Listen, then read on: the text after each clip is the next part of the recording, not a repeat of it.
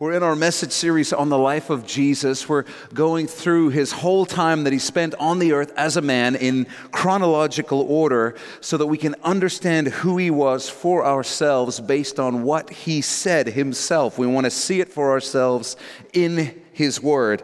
And the life of Jesus is documented in 4 books that are found in the Bible, and together they're known as the Gospels. And today we're going to be in chapter 17 of the Gospel of John.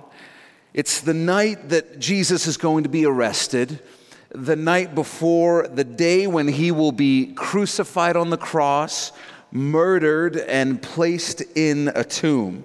He has finished enjoying his famous Last Supper with his closest group of friends, his disciples. It was a meal celebrating the feast known as Passover, and they've most likely now left the location of that meal, the upper room, and they're now walking down one side of the valley in Jerusalem, the Kidron Valley, across the creek at the bottom, and up the other side toward the Mount of Olives, the Garden of Gethsemane. And during their meal and their walk, Jesus is sharing some of his most important teachings with them, the things that he really wants them to know and understand. This is his last chance to pour into them, to invest in them before he is going to be arrested and then spend 3 days in the grave. So this is vital, vital stuff that he's sharing with them. Last time we were in this series, Jesus delivered one of the greatest mic drop lines in all of history when he told his disciples, "In the world you will have tribulation, but be of good cheer. I have overcome the world." I love that. In other words, no matter what happens on earth, Jesus says, be encouraged. I'm going to have the last word. And he proceeded to build up their faith by talking to them about the eternal hope they have that nothing can take away. The reality that they, like us, will spend eternity with him in heaven. Nothing can change that. This week, as Jesus continues walking with his disciples, he does something extraordinary. He stops and he prays. And he allows the disciples to listen in on his personal prayer to his heavenly Father. Jesus is going to pray the real Lord's Prayer. And I say that because whenever we talk about the Lord's Prayer, we all immediately think of our Father who art in heaven, that whole thing right there. However, that was a prayer that Jesus gave to his disciples as a pattern that they could use when they prayed themselves. Jesus never prayed that prayer. He couldn't. Because Jesus couldn't pray, "Forgive us our trespasses." He hadn't committed any trespasses. He never sinned, so he didn't need to ask for forgiveness. But today and next week in John 17, we're going to hear the real Lord's Prayer, how Jesus prayed himself when he was praying to his heavenly Father. It's going to encourage us and give us some insight into the heart of Jesus, what he loves and cares about, and what he wants for us. Can you imagine what you would learn if you could listen in on someone's personal prayers? Well, today we get to do just that with Jesus himself. So in these first 5 verses, Jesus is going to pray for himself. These are the verses we're going to look at today. Let's read it through and then we'll go back and we'll break it down. Verse 1, John chapter 17. Jesus spoke these words, lifted up his eyes to heaven and said, "Father, the hour has come." Now underline the rest of verse 1. "Glorify your Son, that your Son also may glorify you. As you have given him authority over all flesh, that he should give eternal life to as many as you have given him. And this is eternal life, that they may know you, the only true God, and Jesus Christ whom you have sent. I have glorified you on the earth." Underline that. And then underline, "I have finished the work which you have given me to do. And now, O Father, glorify me together with yourself." That means alongside yourself. "With the glory which I had with you before the world was." We're going to look at these verses a little bit out of order. We're going to look at verses 2 and 3 first. Then we're really going to take a look at verses 1 and 4 for the majority of our study today. So let's look at verse 2 and 3 again. Verse 2 says, "As you have given him authority over all flesh, that he should give," underline that word, give, "eternal life to as many as you have given him." Because Jesus would die for the entire human race. Across all of time, God the Father has given Jesus authority over the entire human race and the right to judge the entire human race. The Father knows and has always known which men and women will choose to receive Jesus as the God of their lives. And so out of that foreknowledge, armed with that foreknowledge, the Father gives these men and women to Jesus. It's a staggering thing to realize that you and I were given to Jesus as a gift to him from the Father. And if you're like me, you're thinking, I thought the Father would give classier gifts, but I'm glad to be a part of it. It's a mind-blowing thing that if you belong to Jesus, you are a gift that was given to him by the Father. It's incredible. And while we don't know exactly how that works, we do know that Jesus gives the gift of eternal life to everyone the Father gives to him. The Holy Spirit draws that person to Jesus. Jesus saves them and places them in relationship with the Father.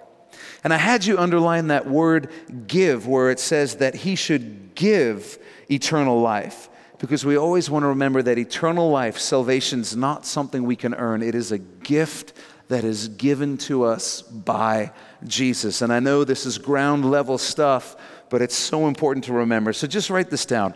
It's your first fill-in. Salvation can't be earned. It is a gift given by God. Salvation can't be earned. It is a gift given by God.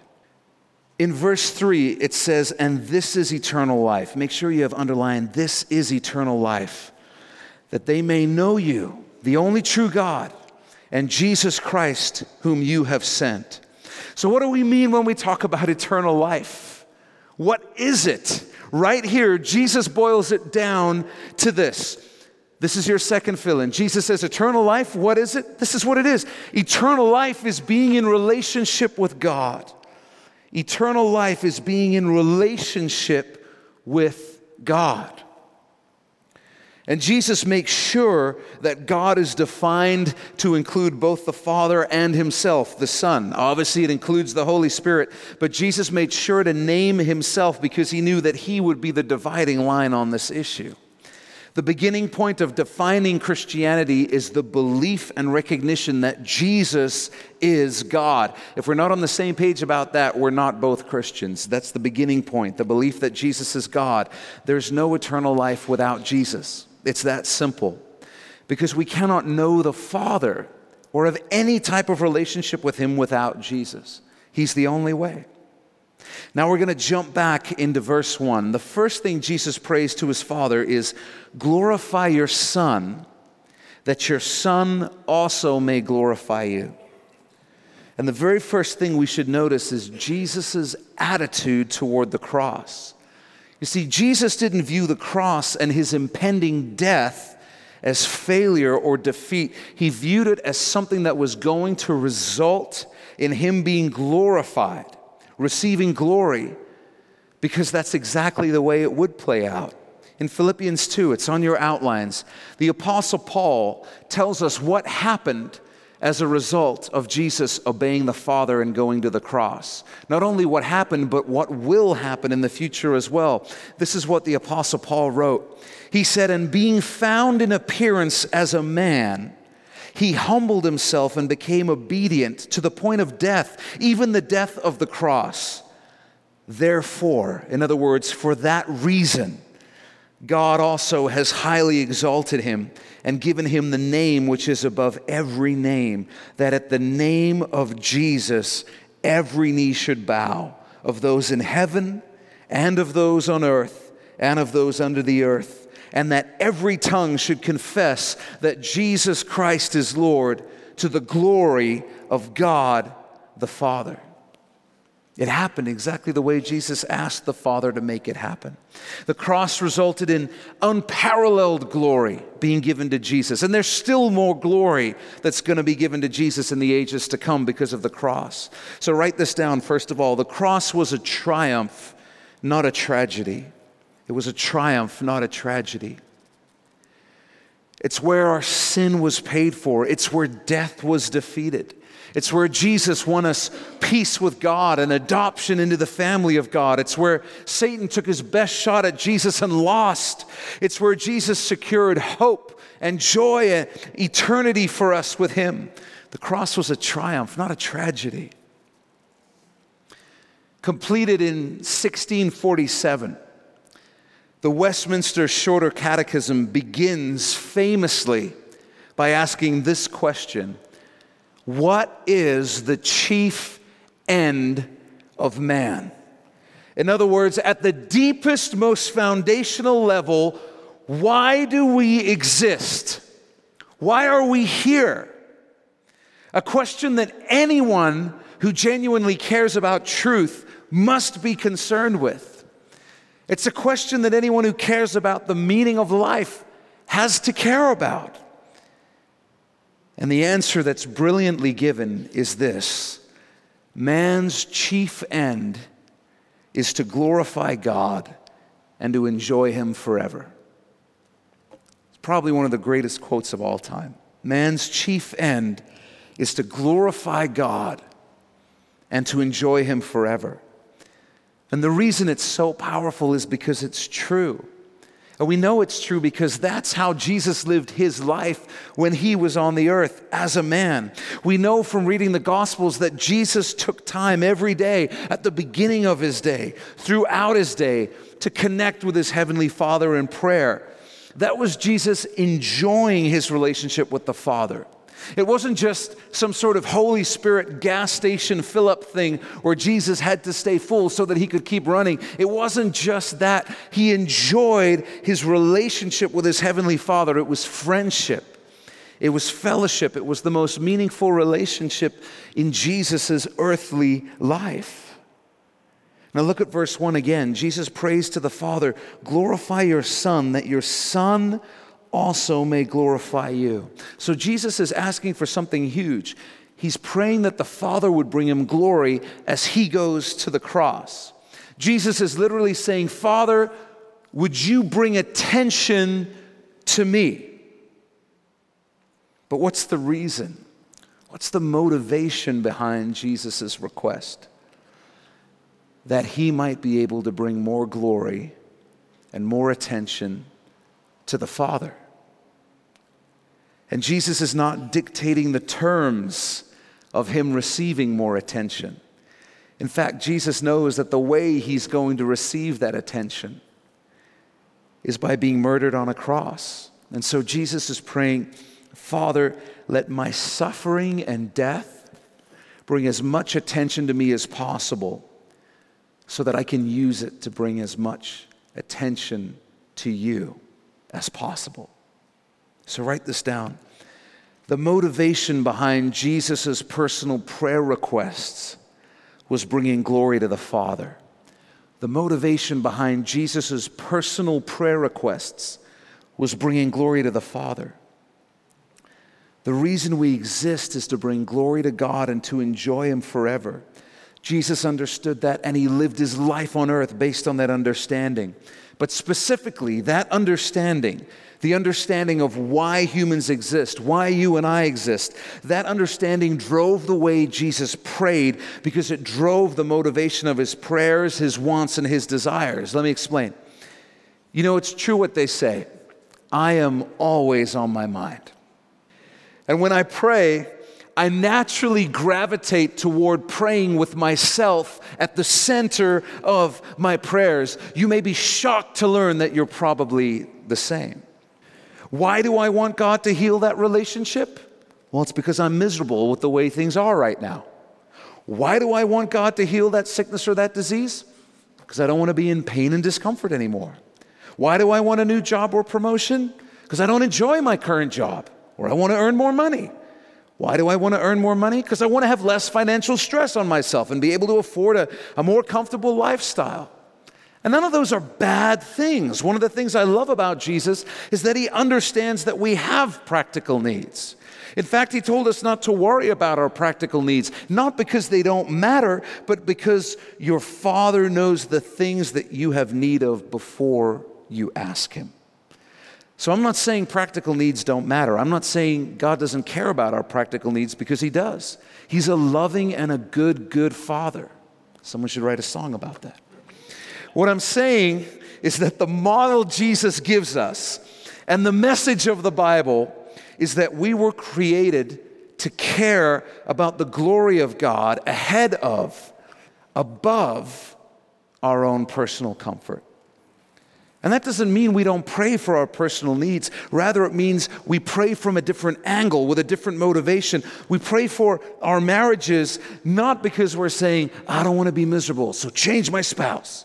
We pray for our marriages because we want the world to see that a marriage centered on Jesus is the best kind of marriage you can have, and that brings glory to God. We pray for our children because we want the world to see that when we parent to please God ahead of our children, the result is children who grow up with purpose and maturity and bring glory to God. We pray for healing because we want God to be glorified by a miracle in our bodies, and we would love to have that testimony to share with people in our lives who don't know Jesus. If we're praying for a different job or role at our place of work, it should be because we want to have more influence for God or more time with our families so that we can do family God's way. If we're praying for more money, it should be because we want those around us to see that God supernaturally takes care of His kids, or so that we can give more. It's about praying with God's glory at the center of our prayers, and that's what Jesus did. Even when we reach, in the next couple of studies, Jesus' final agonizing prayer when He's alone in the Garden of Gethsemane, and He's wondering aloud if there's any other way for us to be saved other than the death and pain He would go through on the cross and the separation from the Father that He would face. Even then, Jesus will place the Father at the center of His prayers as He says, nevertheless, not my will, but yours be done. How are you praying? What's the motivation behind your prayers? Are you at the center of your prayer life, or is the glory of God at the center of your prayers? And by the way, I'm right there with you. I don't do a great job of that either. I need to do better. And this is a great reminder. Man's chief end is to glorify God and enjoy Him forever. Now take a look at verse 4. Jesus says, I have glorified you on the earth. I finished the work which you have given me to do. And what that means, this is profound. What that means is that all of the work that the Father gave Jesus to do on the earth had one ultimate purpose: to glorify the Father. And it also means that the way in which Jesus succeeded in glorifying the Father in His earthly life was by completing the work that the Father had given Him to do. Here's what we learn from Jesus' example in prayer. Write this down. The secret to living a life that brings God glory is focusing on His agenda for our lives. And we're going to unpack this in the next few moments. The secret to living a life that brings God glory is focusing on His agenda for our lives. When I say His agenda, I'm referring to the work that God has given each of us to do in our lives, and it's different for each of us. Do you understand that the world also has an agenda for your life? Do you understand that if Satan can't have your soul, if you belong to Jesus, his next priority becomes doing whatever it takes to stop you from being effective for Jesus, being effective as a believer. Now, how does Satan do it? He does it by getting us to focus on anybody else's agenda for our lives other than God's. So Satan makes sure that the world is constantly bombarding you and I with the message, this other thing should be the agenda of your life. Material wealth, that car, that house, that vacation, that lifestyle. The world says that should be your agenda. That should be what you work for. That's what you should pour your heart and soul into. That's what you should be researching online at night and dreaming about. That should be the agenda. Or you look at the world we live in and you realize sex runs the world right now. And they say that's what you should be chasing. Become a person that people are more sexually attracted to. That's what your mind should be thinking about. That's what you should be indulging in any way you want, anytime you want. The world says the agenda for your life should be recognition. Getting the honor that you deserve. More likes on your Facebook page. More appreciation of your talents. A bigger, better title at work. Being respected for your artistic creativity. Or power. The world says, the agenda for your life is you need to become your own boss so that you can be at the place where nobody tells you what to do. You can do what you want. Be in charge of your own life. Never have to work under anyone. That's what your life should be about chasing. Well, the world says it's all about your emotions. Just follow your heart. The most important thing is how you feel. That's the agenda. Pursue feeling happy at all costs. We could talk about the tragic irony that if you know anybody who lives that way, you know their life is a train wreck of ruined relationships. Why? Because the heart is deceitful and desperately wicked, according to the Bible. And these are just a few of the messages the world sends our way all the time, saying, choose one of these other agendas. And behind all of them is Satan, saying, I don't really care what agenda you choose, any agenda you want other than God's agenda for your life. And if we're going to be serious about living for Jesus, about living lives that bring God glory, we have to recognize that we have an enemy that is constantly working to shift our focus from the work that God has given each of us to do. And if we're going to be serious about living for Jesus, we're going to need to be ruthless about getting those distractions out of our lives. So write this down. We're going to talk more about this. One of Satan's favorite strategies is to try and convince us that the work God has called us to is unimportant and insignificant. This is the flip side. Satan, who controls the world system, bombards us with messages that all these other agendas are glorious and wonderful and rewarding and will fulfill you, while at the same time doing everything he can to say the work that God has called you to, well, that's unimportant and insignificant. And I see this all the time in pop culture. Just think of the way that our culture portrays these things that God loves. Think of TV, think of movies, how God portrays things. Husbands, lazy morons. Wives, nagging, sexually unavailable, ball and chain. What's marriage in pop culture media? Well, the end of romance, right? A lifelong trap. Who are parents in pop culture? They're always the ones holding their kids back from being free. What's family? Well, it's lame. It's something to be escaped from. It's a duty. Sex, well, just do it with lots of different people because there's no consequences, according to media. And on and on and on I could go. And it's not a coincidence that the culture seems to hate the things that God loves, and especially the institutions that God has created. And it's not a coincidence that our culture works to convince us that the work God has called us to is unimportant and insignificant. And I find this very sad because this trend is even seeping into mainstream Christianity in North America. Because I can't tell you the number of books, blog posts, and social media content I see from Christians that's centered around this message. God has a great plan for your life. And you're thinking, that sounds okay, Jeff, right? I'm like, yeah, it's 100% true. The problem is, even in Christian culture today, the examples that follow that statement, they happen to be very, very similar to what the world would consider to be great. So I look at the Christian media world that says God has a great plan for your life, and we say, well, what does great mean? And they proceed to give examples that look a whole lot like what the world thinks is great too. Well, God's plan is maybe to start an orphanage in Africa that saves hundreds of children. Start a business that thrives and rapidly expands into a multi-franchise enterprise.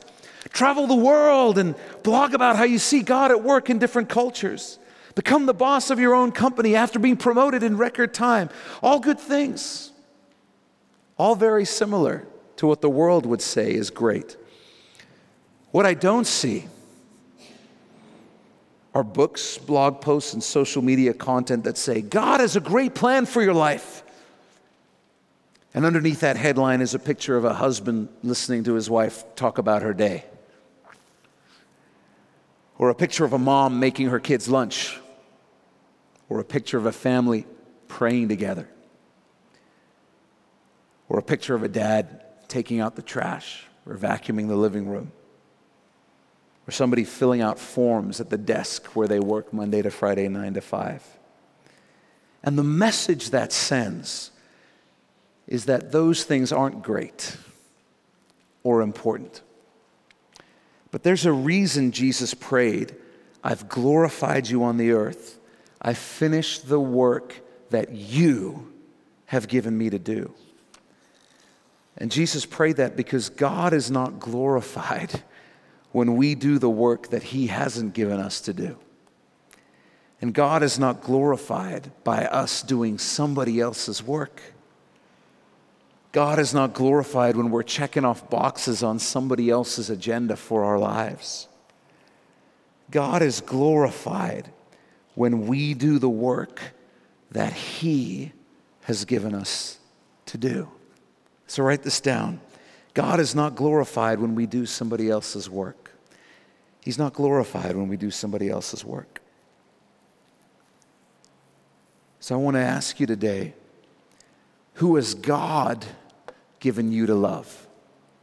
Who has God given you to raise?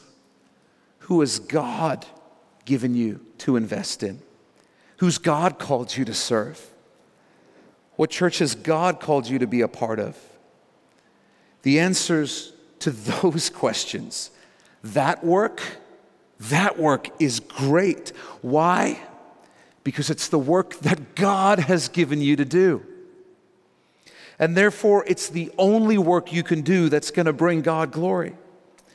There's no comparison between work that does and does not bring God glory. The work that does not bring God glory is meaningless. The work that God has given us to do, the work that does bring Him glory, is great because there's no greater meaning or purpose or significance that anything we do could have than work that brings God glory. Write this down. This is huge. The work God has given me to do is the greatest work I could possibly be doing right now. The work God has given me to do is the greatest work I could possibly be doing right now. Do you realize that? Whatever God has called you to be doing at this moment in your life is the greatest work you could be doing right now. And you might think, well, what if I was in a jungle somewhere preaching to people who've never heard the gospel? Unless that's what God has specifically called you to do, that's not a greater work than what He has called you to do right now, where you are. We look at things one way, very externally, but God looks in a completely different way. God is seeing everything. He's seeing the whole chessboard. He sees every person who has a role, a part to play, and He says, you can't possibly understand the scope of what I'm doing. And so the greatest work you could be doing in your life right now is the work God has given you to do right now, the part He's given you to play right now. So be committed to that work. Be great at that work. Don't be easily distracted from that work. And this is for somebody here. Don't despise that work. Don't look at your life and think, why couldn't I be called to do something else? Don't think it's unimportant. God gave you that work. It's the most important work you could be doing right now. Nehemiah was a man called by God to lead the rebuilding of the ruined walls of Jerusalem, and many of you know the story. He faced obstacle after obstacle after obstacle because Satan wanted him to pursue any other agenda other than the work God had given him to do. And one day while Nehemiah was working on the walls, two of the bad guys who had it out for him, Sanballat and Geshem, sent him a message saying, hey, let's have a meeting in a nearby village and talk through our differences. Here's the thing. there's nothing to talk about. Nehemiah was crystal clear in his understanding of the work God had given him to do. So there was nothing to discuss. There was nothing to negotiate. The work Nehemiah was doing was ultimately about the glory of God. And so Nehemiah wrote this in the book that bears his name. It's on your outlines. He said, "But they thought to do me harm." You see, he saw right through them. "So I sent messengers to them saying, I am doing a what work? A great work, so that I cannot come down. Why should the work cease while I leave it and go down to you? But they sent me this message 4 times, and I answered them in the same manner." And if you read through the book of Nehemiah, you might think that the reason it was a great work was because it was the walls of Jerusalem, God's city, Zion, the holy city. I'm sure most people had that view. Maybe even Nehemiah did. But the truth is, the real reason it was a great work was because it was the work that God had given him to do, the work that God had called him to. That's what made it a great work. It wasn't ultimately about bricks and mortar and overcoming opposition. It was ultimately about the glory of God. And glory was given to God because Nehemiah did the work that God gave him to do. We got to be like Nehemiah. We got to be willing to say to the voices that try and distract us and call us away, there's nothing to discuss. I'm doing a great work. I'm doing the work God has given me to do. And I'm not looking to take a break from living a life that brings God glory. There's nothing to discuss. Whatever you got to do, get rid of the things in your life that are working hard to pull you away from the work that God has given you to do. If you've got a friend, a so-called friend, who's always asking you, why don't you leave your spouse? They don't appreciate you. Or you've got a friend encouraging you to, rather than follow God, just do what feels good. You deserve it. Be happy. They're not your friend. They're a Sanballat. They're a Geshem. If you're consuming media, music, movies, podcasts, TV, blogs, whatever, that's pumping your soul full of the message that what God has called you to is unimportant, you need to get that stuff out of your life. The work is too important. Do whatever you got to do to keep your focus on the work that God has given you to do in your life. I remember hearing Dave Ramsey speak one time on what he called the formula for success. And his idea was that this was the formula for attaining success at a goal you had in life, be it business, education, health, or whatever. Here's what he said. I thought it was really good. I put it on your outlines. He said, focused effort over time equals success. Focused effort over time equals success. I like it because most of the time it's true. Sometimes we're good at the focused effort part, but we give up way, way, way too soon. Way too soon. Sometimes we're good at the time part. We're great at letting time part, but we're not really good at the focused effort thing as time is passing. Sometimes we're putting in lots of effort over time, but our efforts are totally unfocused. And sometimes we're focused over time, but we're not putting in enough effort. And if we want to live lives that bring glory to God, it's going to take focused effort over time, a lifetime, in fact. It's going to require us understanding that we only have so much time and energy, and there's not enough of either for us to get distracted. Life is too short for us to do somebody else's work and pursue somebody else's agenda for our life. And here's the encouraging part. When you do give yourself to the work that God has given you over your lifetime, God will do more in you and through you than you could possibly imagine. He will impact the lives of more people than you will ever know until you reach heaven. God will use you to encourage people, to challenge people, to bless people. He'll use your life to bring Him glory, but only if we stay focused on His agenda for our lives, on the work that He has given us to do. Focused effort on the work God has given you to do over a lifetime will result in the only measure of success that matters, bringing glory to God. When I stand before Jesus one day, he's not going to applaud me if I say, well, Jesus, I did stuff that was a lot greater than other people. That was really my goal. I looked around, what are other people doing, and I tried to do better. He's not going to applaud me if I say, Jesus, I did stuff that impressed a whole bunch of people. All the things that they said were important, I did an amazing job at them. What I want to be able to say to Jesus is, I've done my best to glorify you on the earth. I've done my best to finish the work which you have given me to do. And if I can say that with honesty, then Jesus will respond with, well done, good and faithful servant. You've been faithful over a few things. I'll make you ruler over many things. Enter into the joy of your Lord. I want to live for that moment. I want to give my life to work that's going to result in that moment. We spent most of today talking about the work that God has called each of us to in this earthly life. And I just want to remind you that none of this work is to earn God's blessing or His favor or His love or our salvation. The good news for you and I is that the work that Jesus was called to was the work of earning salvation for you and I, rising from the dead and dying in our place. And when Jesus said, I have finished the work, it means there's nothing we can add to it. The work that you and I are called to is bringing glory to God and enjoying Him and living the life that He has called each of us to live as individuals.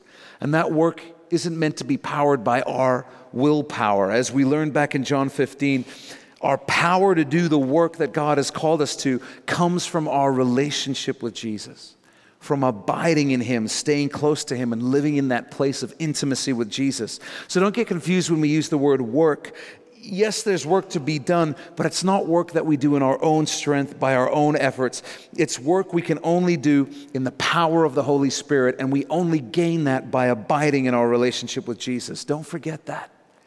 It's the key to everything in the Christian life. Without Jesus, we can do nothing.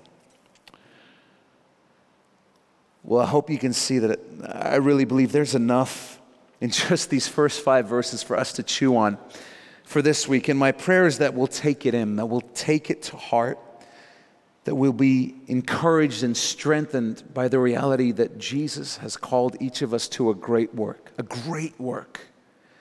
And the reason it's great is not because of what anybody else thinks when they look at our lives. The reason it's a great work is because it's the work that God has given us. And it's the only work that we could be doing that will bring Him glory.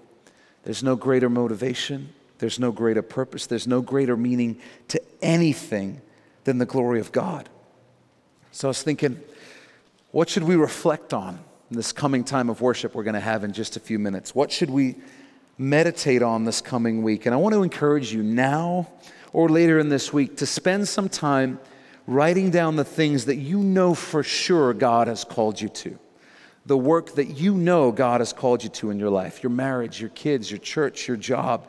And if there are things in your life that you're not sure God has called you to, then spend some time asking Him to give you clarity on those things. I'm going to add this caveat. Spend time in the Word and make sure that what you're hearing from God lines up with the Word so that you can know you're actually hearing from God. But ask Him and be honest. Because there might be things that you know God's called you to, but you don't feel very called to those things right now. Ask God to remind you. Because there's some of us in here that really need to hear about some things in our life from God.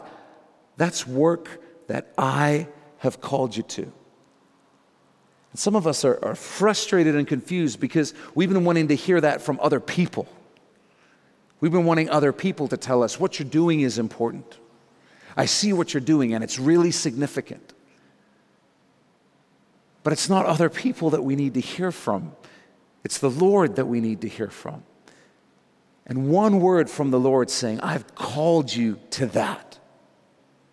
To them, to him, to her. I've called you to that. Changes everything. It changes everything. So be honest with God. Ask Him for clarity. Ask Him for clarity. Get that list sorted out and then spend some time with the Lord in prayer. around this question.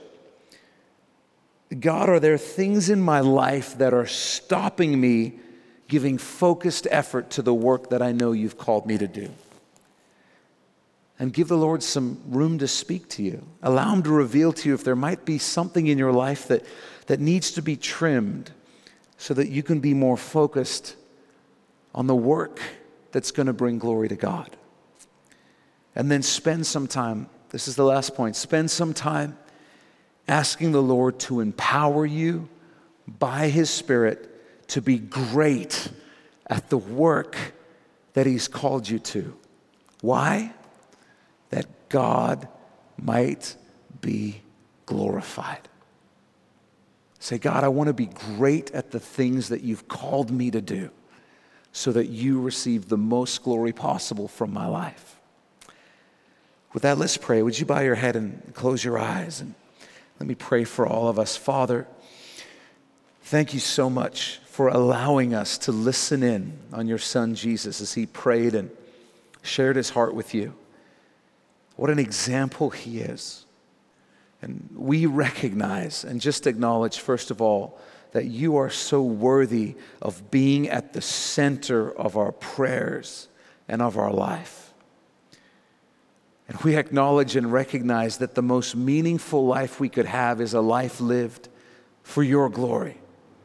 The most fulfilling and rewarding life we could have is one lived for your glory.